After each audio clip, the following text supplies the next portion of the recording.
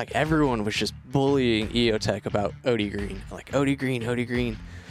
And they'd post something like Happy Father's Day, and there's like 20 people like, give us OD Green. And I was like, damn, like this is something.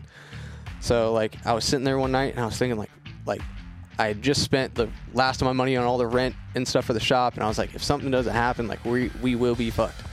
And so I like looked at my EOTech and I looked at the paint locker, had no money for paint, and I was like, I might be able to make a green that looks anno.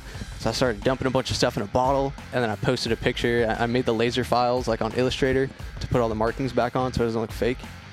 And I posted a picture, and I was like, I'll show you guys tomorrow like what this looks like. And then I sprayed it, and I tagged EOTech, and I was like, now you. And then everyone was like, what the fuck is, like, who is this guy?